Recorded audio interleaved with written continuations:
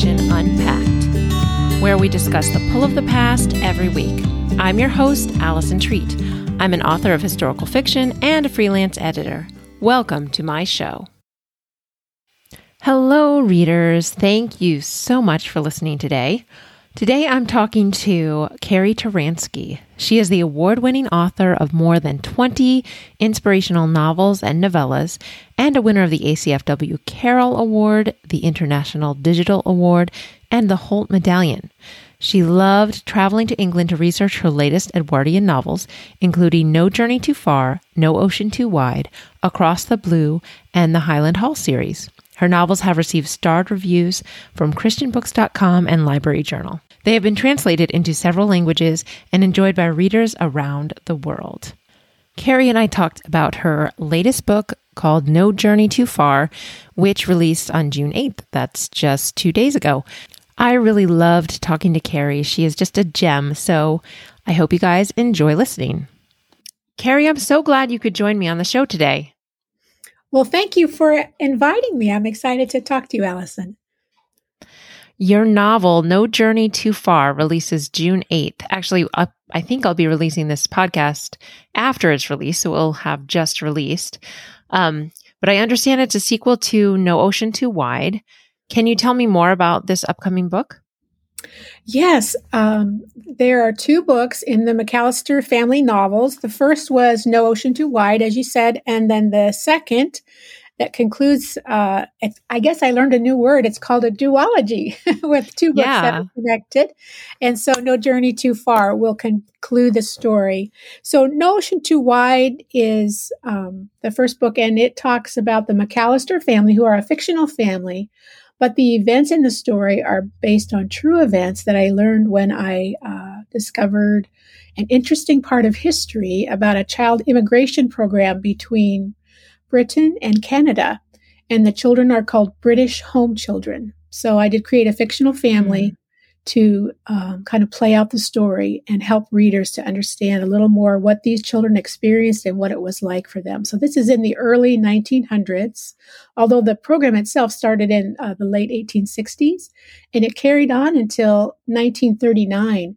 So there are still just a few of these elderly British home children still alive. So I was able to listen to some video recordings of their experiences. And then, of course, I did a lot of research and reading of the true stories that the children, things they experienced, and kind of wove those into the books. Wow, that's so interesting. So I read the very beginning of the novel, and even though I haven't even read the first one yet, it immediately drew me in, and it also broke my heart at the beginning. Can you share what inspired you to write this series? I mean, you mentioned a little bit about the background, but what gave you the idea that you wanted to do this? Well, I've written several books that are set in England in the Edwardian era, which is the early 1900s through World War I. And so I'm always looking for new ideas of things that happened during that time period. And one day I was just scrolling through Facebook, and I saw an image of 3 young children who looked like they were very poor. And I thought, well, I wonder who these children are. So I followed the post back to the group of descendants of British home children. And there are actually a few different groups of descendants, of people who are trying to find out about their parents and grandparents who came to Canada in that way.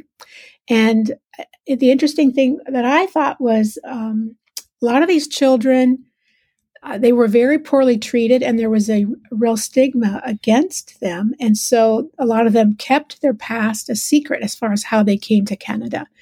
And so they didn't even some of them didn't even tell their own children or grandchildren that this is how they came, because they were kind of ashamed of that. They were made to feel that way. Wow. The children were illegitimate. And then there was just a belief at that time, if someone was poor, that, it was sinful, and that was passed down in the blood, they would say. And a lot of people believed that in Canada and in England. And so the children were not always treated well. I don't know if you've ever read Anne of Green Gables or seen the movies that have been about her life. Well, she was a Canadian home child, and she experienced a level of prejudice because of that. But these British home children were even more scorned because of just the belief that they came from a bad bad situation and that they carried the sin of their parents with them, and they would be polluting the the community that they came to. So it was a real challenging experience for them. Yeah, I love Anne of Green Gables, and yeah, I can see the similarity there now that you mention it. Mm-hmm. So you mentioned that you got to speak with some of these home children who are still alive today. Can you tell me about that and about any other research you did? Oh, I really love research. So it was really exciting for me to be able to, I haven't personally spoken to them, but I've watched video recordings, and I've read several books where people have, put down the events that they lived through and what their experiences were like. And they're, some of them are quite, painful to read even. And they say 60% of these children were abused or neglected. It's just hard for me to understand that. I mean, I know it's a different time period, but I just can't see how they could treat children. I mean, a lot of them were made to sleep in the barn. So even when they came, you're talking about when they came to Canada. Yeah, when they came to Canada. Yeah. So there were very few that were adopted. Most were, they came with an indentured contract where they would actually be taken into a family. The people only had to fill out a form and pay about $3, and then they could take a child. And usually what they took them to do was to work, the boys on the farm and the girls as domestics. And Canada was, a huge open country at that time with a lot of farms. And so they needed population, they needed workers. And so they had these children come and go to work. So that's what most of them did. And they had to work under this contract, the boys until they were 18. And some girls were released at 18, but some girls had to work until they were 21 before they were released. Wow. And so a lot of them, I just was reading a little bit about the first book and the second book. I read the beginning, as I said, but it sounds like maybe they weren't orphans. They were presented as though they were orphans, but they weren't always. That wasn't always the case. Is that correct? That's right. Is that what you found? They were not always orphans. I forget what the percentage is, but a lot of them had one living parent. Or even two living parents, but they were taken out of poor situations from the street, from the workhouses, and then from poor families. And there was a belief at that time that these children's homes, which were set up, I think, with very good intentions in Britain to help children, who were on the street and in workhouses, but they could go into homes where there was like a illegitimate child and just take the child away. And they didn't have to have the parents' permission. They had the legal right to do that. And then they could also send them to Canada and Australia and some places in Africa. They could be sent without the parent. If there was a living parent, they didn't even need their permission. They would actually send what's called a sailing letter after they set sail that your child has now been sent to Canada or Australia or wherever. And so there was just so many children that, they wanted to keep the front door open to these children's homes, but they couldn't keep taking them and taking them in. They felt they had to find something, for these children to do. And I believe most of them started out with good intentions. A lot of them were Christian people that started the children's homes, and they wanted to, offer them some kind of a future. So that's one option that they did. Right. I was going to ask what their motive was in sending them, but they were becoming too crowded in England and they needed a place to go. Yeah. Okay. So how did you manage to write so proficiently about Canada? Do you have background there, or have you spent much time there, or was it just pure research? My husband's family is from Canada, right in the area where many of these children were sent. So that's interesting. So I have been there. Okay. And, I did do a lot of research, and actually 4 other Canadian authors helped me with some of my research because I wrote most of this during pandemic years. So I wasn't able to travel there, but I did a lot of research online, which I really enjoy. And we're so grateful that I live, in a time period when I can do so much online. Yes. And then when I had questions about different things, I contacted my Canadian author friends and asked them, and some of them were so kind just to do some of that research personally, send me photographs and different, bits of information to help me. Like, what do you call the police there?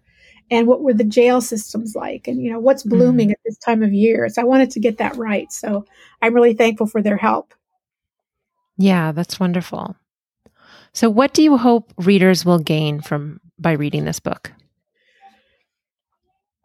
I hope that they will be entertained and be swept away to another time period. But I also hope they'll be inspired and that they will, think about, families that are in need and children in need, because it's not something that stopped 100 years ago. There's still children and families in need, and there are ways that we can reach out. And I am a foster adoptive parent. My two youngest of my 5 were adopted through the foster care system. Oh, wow. And they're adults now, lovely young ladies.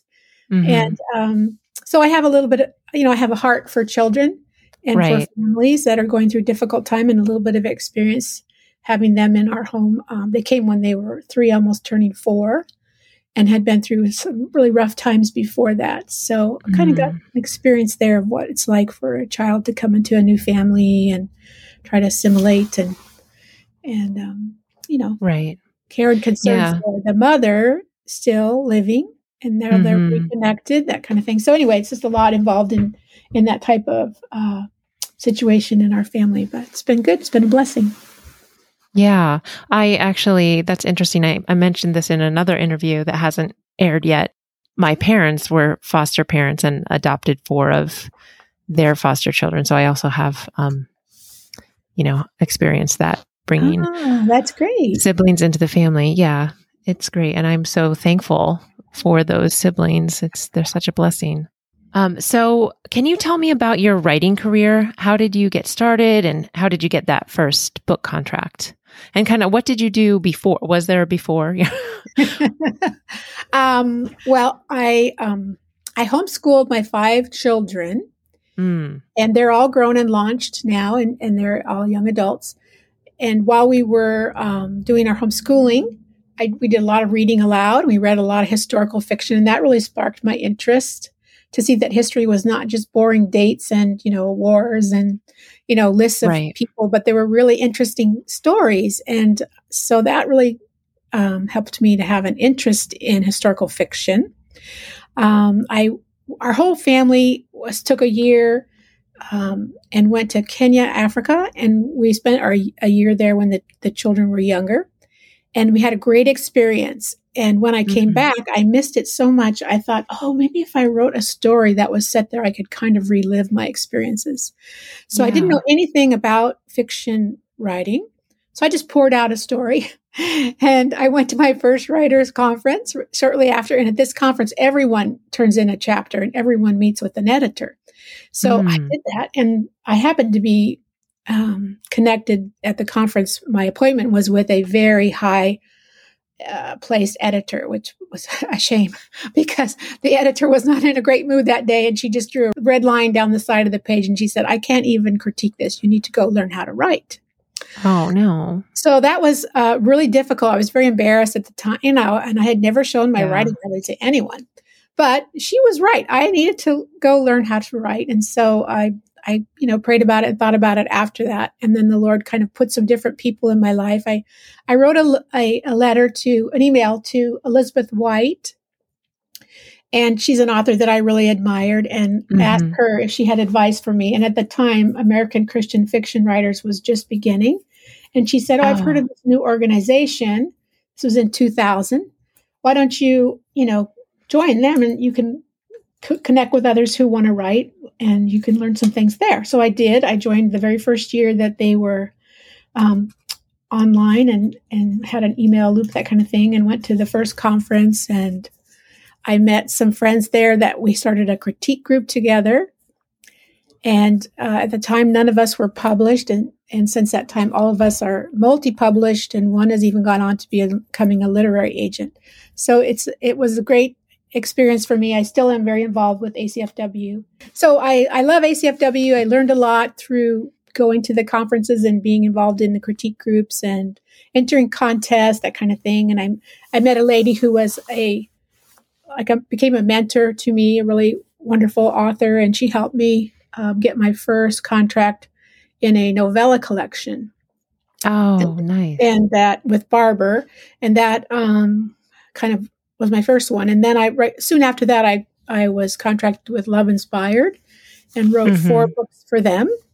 And after that, I really wanted to write longer historical novels. And so I was at a librarians conference in 2012.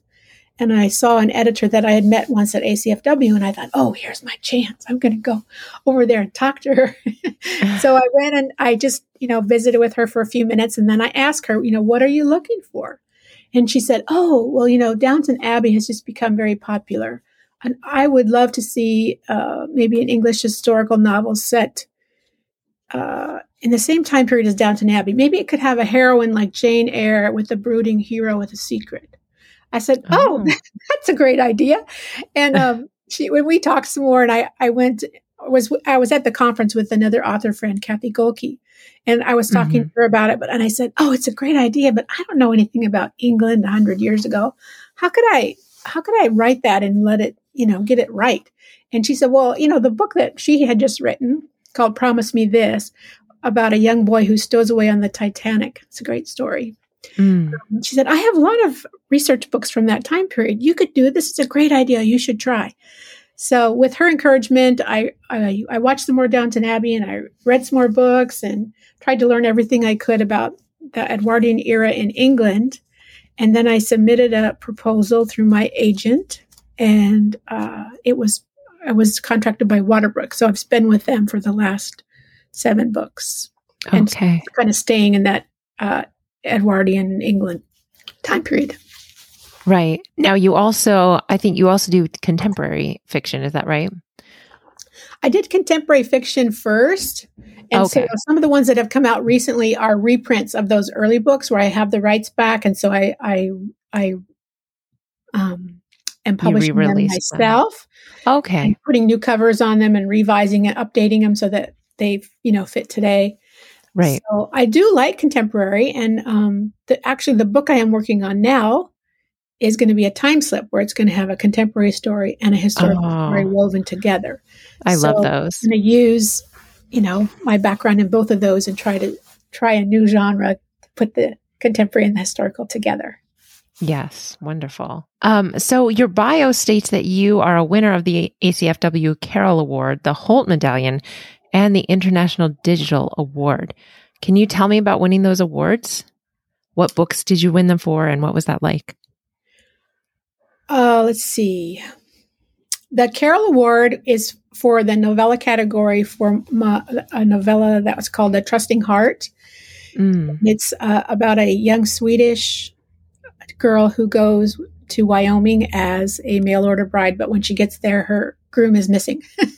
So that was really a fun story to write. It has some humor and Swedish Christmas tradition. So I really enjoyed writing that one. And that's the one that won the Carroll Award. Oh, neat. The Holt Medallion is for my English historical Shine Like the Dawn, which is a standalone novel that has a touch of mystery as well as family drama, romance, and inspiration set in Edwardian England. And then the Digital Award is for one of my earlier contemporary novels that I self-published called Surrendered Hearts. And this is kind of interesting. I had submitted it to Love Inspired because I was writing for them at the time, but the editor said she felt it didn't fit their line. And I was so disappointed because I had put in a proposal and she'd accepted, and it was just like the proposal. I didn't change anything. So I thought, well, that's not fair. How could she change her mind after I wrote the whole book? And I really loved the story. It's about a girl who survives a fire, and she has some scars on her neck and arm, and she hides those because she doesn't want anybody to see them. And it's just her journey of coming to faith and also working through, recovery from what is true beauty, that kind of thing. So I self-published that novel back in 2011, and that's the one that won the International Digital Award. It was when ebooks were just becoming easier for authors to produce themselves. So it was really fun to try something new like that. So I jumped right in 2011 and published that book, and then entered it in a contest, and it happened to win. Wow, that's wonderful. So what was that like when, especially I'm thinking the Carroll Award and the Holt Medallion, since that was for your historical fiction. What was that like to win those awards? Well, it's very affirming. It's, you write, when you're writing alone by yourself, and it's fun to hear emails, and, you get emails from people thanking you for your work or telling you what they thought of it. And that's wonderful. So I don't know, winning an award is kind of a nice affirmation and encouragement just to press on that you are, your book is touching people's hearts and they appreciate the story. So it's just an encouragement for me. And I suppose it helps when you put it on a proposal for your next book that you're sending in, that you have these awards. And so it's like somebody else says, besides your grandma, that they like your books. Yes, that is nice. So are you writing something new right now? Yeah, I'm working on a flip time called... I'm sorry, you did mention title. That's okay. The working title is A Shepherd's Heart, and it's set in the Lake District of England. And I was able to go there on a research trip a few years ago, and I just really fell in love with the area. It's so beautiful. I don't know if you ever watched the movie Miss Potter about Beatrix Potter. Yes, I have. Yeah, well, that's the area. And she is the one that helped kind of prompt the whole preservation of the natural beauty there. So it's still a very beautiful area, and a lot of people love to go there for, holiday or vacation. And so I thought, it's such a pretty area. I'd love to set a story there. So I just did a lot of research about the area. And there is a Christian kind of a convention that has a history in that area that people attended every summer, kind of like we had camp meetings here in the United States. Well, in England, they have summer conventions where Christians would get together. And it's called the Keswick Convention. And it was a great inspiration for missionaries like Amy Carmichael, who went to India, and many missionaries who went to China, Hudson Taylor, that kind of thing. And so I thought, it'd be fun to weave in the history of that convention with the beauty of the area. And there's also a lot of sheep farming there. And even Beatrix Potter, who lived there until almost, until World War II, she was big into sheep, growing sheep and prize-winning sheep, that kind of thing. And I thought, so I'm going to learn more about shepherding and sheep and weave that into the story. So the historical hero is going to be from a family who has a big sheep farm. And the heroine is going to be from a wealthy, her grandfather is wealthy, but her father, the heroine's father, is a religious speaker who would have been maybe perhaps at a conference like the Keswick Convention kind of thing, a speaker. But I'm going to have him actually be leading a double life, and he dies early in the story. And then the heroine, the daughter, discovers letters that she finds out that he's leading this double life. And she's heartbroken, and it really challenges her faith because she adored her father and just believed, he was like Jesus walking on earth kind of thing. So right after I started writing this, the whole situation with Ravi Zacharias came out, and I thought, this is timely because it helps us think through the area of how do we recover when someone we admired and respected, even loved so much as she did her father in the story, when they let you down and they are not, living up to what they taught, that kind of thing. How do you live through that, and what do you learn from that, and how do you maintain your faith? So I'm going to explore all that as I write the historical part, and then the contemporary part fits in with that and has a girl who is an art evaluator for art and antiques, and she's going to go to this area of the Lake District, and between her reading her grandmother's diaries, she's going to connect with the historical story, and she'll have some forgiving of her father to do also. So hopefully I can move it all together. I have never done a time slip, so it'll be fun to try something new and learn how to do that. Yeah. Oh, that's cool. And that's such an important message too. That's really wonderful that you're bringing that to the world. I'm sure you can do it. It is, the time slip is daunting. Yeah. A lot of my stories, with No Ocean Too Wide and No Journey Too Far, I had at least 4 points of view, and the characters are in different places. So I've had experience with weaving stories together with characters being in different places. So that kind of helps me with the time slip element too. Yes. And that I've learned how to do that. Although sometimes I drive my editor crazy and she's saying, your calendar doesn't work. You have to revise this. So I do have a little trouble with that, but I'm trying some new methods to try to keep my story straight so that I won't drive my editor crazy. Right. Oh, that's good. So this is a question I ask all my guests. How do you think learning about history through story helps us approach life in the present? Oh, I love that question. I think that we can learn so much as we look back in history about how people, went through different challenges and how they looked to the Lord and their faith to work through those challenges. I think that's important. And there are, history, the same issues seem to come up over and over.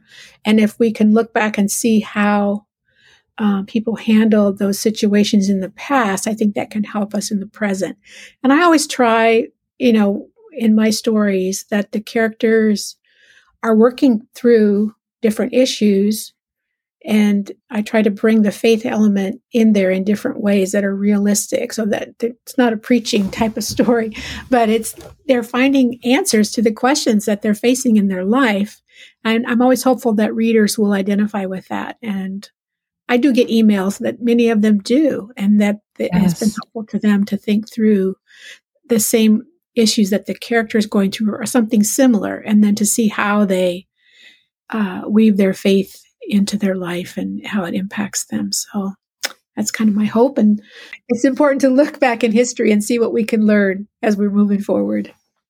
Yes, absolutely. And you're a wonderful writer, so I'm sure that your readers really glean from your books. Sometimes I get emails where a reader will mention something that they got out of the story. Like one time I got one from a young woman who was a hairstylist, and she said that a customer had given her one of my contemporary stories. And she said, it was a rainy day and I didn't have anything to do. And I thought, I kind of rolled my eyes when she gave me this book. But then I thought, well, I don't have anything to do. I don't have any more customers. I'm going to see if this is interesting. So she said she started reading, and she was very much, into the story. And she stayed up late the next night to try to finish it because she wanted to see what would happen. And in this story, the heroine her father is out of her life for many years, and then he kind of tracks her down and sends her a letter, and she has to decide how she'll respond to this letter. She thought that, she'd be excited and want to reconnect, but then she thought, what if he hurts me again? And can I forgive him and try to have a relationship with him? And so the young hairstylist said to me, I have somebody in my life that I need to forgive. And so she said, I haven't prayed for a long time, but when I got done with your book, I bowed my head and I prayed. And then I went over to the phone and I made the phone call. Oh, wow. I thought, oh my goodness, that is so special that she would tell me that, and that the book would have that impact on her. And another time, a young woman also wrote and said that she was a new believer and that she really didn't know how to pray. But in my books, I include some of my characters saying a prayer or thinking, their thoughts as they talk to God, that kind of a thing. And so she said that my book was helping her learn how to pray. And I'm thinking, I never intended that. That has to be God working in her life. And yes, I'm glad that for me, it was just natural, because if my character's a Christian and they have a relationship with God, they're going to pray when they're having, a challenge or something they're facing. So It wasn't like I put it in there to try to teach someone how to pray. I just thought, well, that's what this character would do in this situation. So I was grateful to know that that was meaningful for somebody, and that God could use fiction, a story that really captures their heart, and prompt them, spiritually to consider their faith and think about their connection to God and prayer. So I was grateful for that. Yes, that's wonderful. So, Carrie, what is the best way for listeners to follow you online? Well, the best way would probably be to visit my website and sign up for my email newsletter. So it's just my name, CarrieTaransky.com. And I send out an email newsletter usually every month, once a month. And I always do giveaways and have fun, book news with cover reveals. And I often share recipes and encouraging articles. And I don't like spam you with a lot of stuff. It's just once a month or sometimes every other month or when I have a new book release. So, or a sale, that kind of thing. So that's probably the best way to stay in touch. But I'm also on social media on Facebook and Instagram. I look on Twitter once in a while, but not very often. So if you really want to see what's going on with me, it's good to check in with Instagram and Facebook. And I teamed up with Carolyn Miller, who also writes English historical. She writes Regency novels. She and I have a Facebook group called Inspirational UK Readers, Books, and More. And we have a fun time there there's several authors now have joined us. And each Tuesday we have Takeover Tuesday. A new author will come on and they'll post several posts about their books and do a giveaway and a little video. And then in between, we'll post kind of a topic of conversation each day of the week. And then weekends are open for authors to post more about their books with links, that kind of thing. But during the week, it's just fun conversation, photos, and whatever the topic is for the day. So today, I think Carolyn was asked people to do one word for England, one word for Ireland, one word for Scotland, and one word for Wales, and tell us what you think of them. So that was really fun. I've seen a lot of people respond to that. Neat. Another thing we had, has anybody been to Bath? Show us your pictures, because one of the books on a Takeover Tuesday was set in Bath. So we kind of follow whatever the author had that week. So that's been fun too, to connect with readers that way. Right. That's great. So thank you so much for being with us today, Carrie. Well, thank you, Allison. This has been fun. I appreciate you having me on the podcast.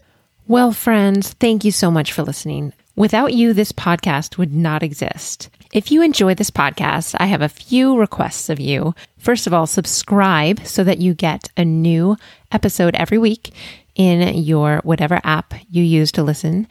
And then also, if you could leave a star rating and review for the podcast, that would be so helpful. Please go to the show notes if you want to find Carrie's book. And there are other links there that you might find of interest. You can join our podcast group on Facebook. It's called Historical Fiction Unpacked Podcast Group. That's a great way for me to interact with you if you listen to the show. And also, if you'd like to support the show, we have a Patreon page. It's new, and we're trying to build our community on there. I would love for you to visit it and to check out some of the benefits you can get by supporting the show. It can be found at www.patreon.com/AllisonTreat. Just remember that Allison has one L. So it's Patreon, patreon.com/AllisonTreat, ALISONTREAT. So friends, let me leave you with a quote. John W. Gardner said, "History never looks like history when you're living through it." So keep reading historical fiction, my friends, and I will talk to you again next week.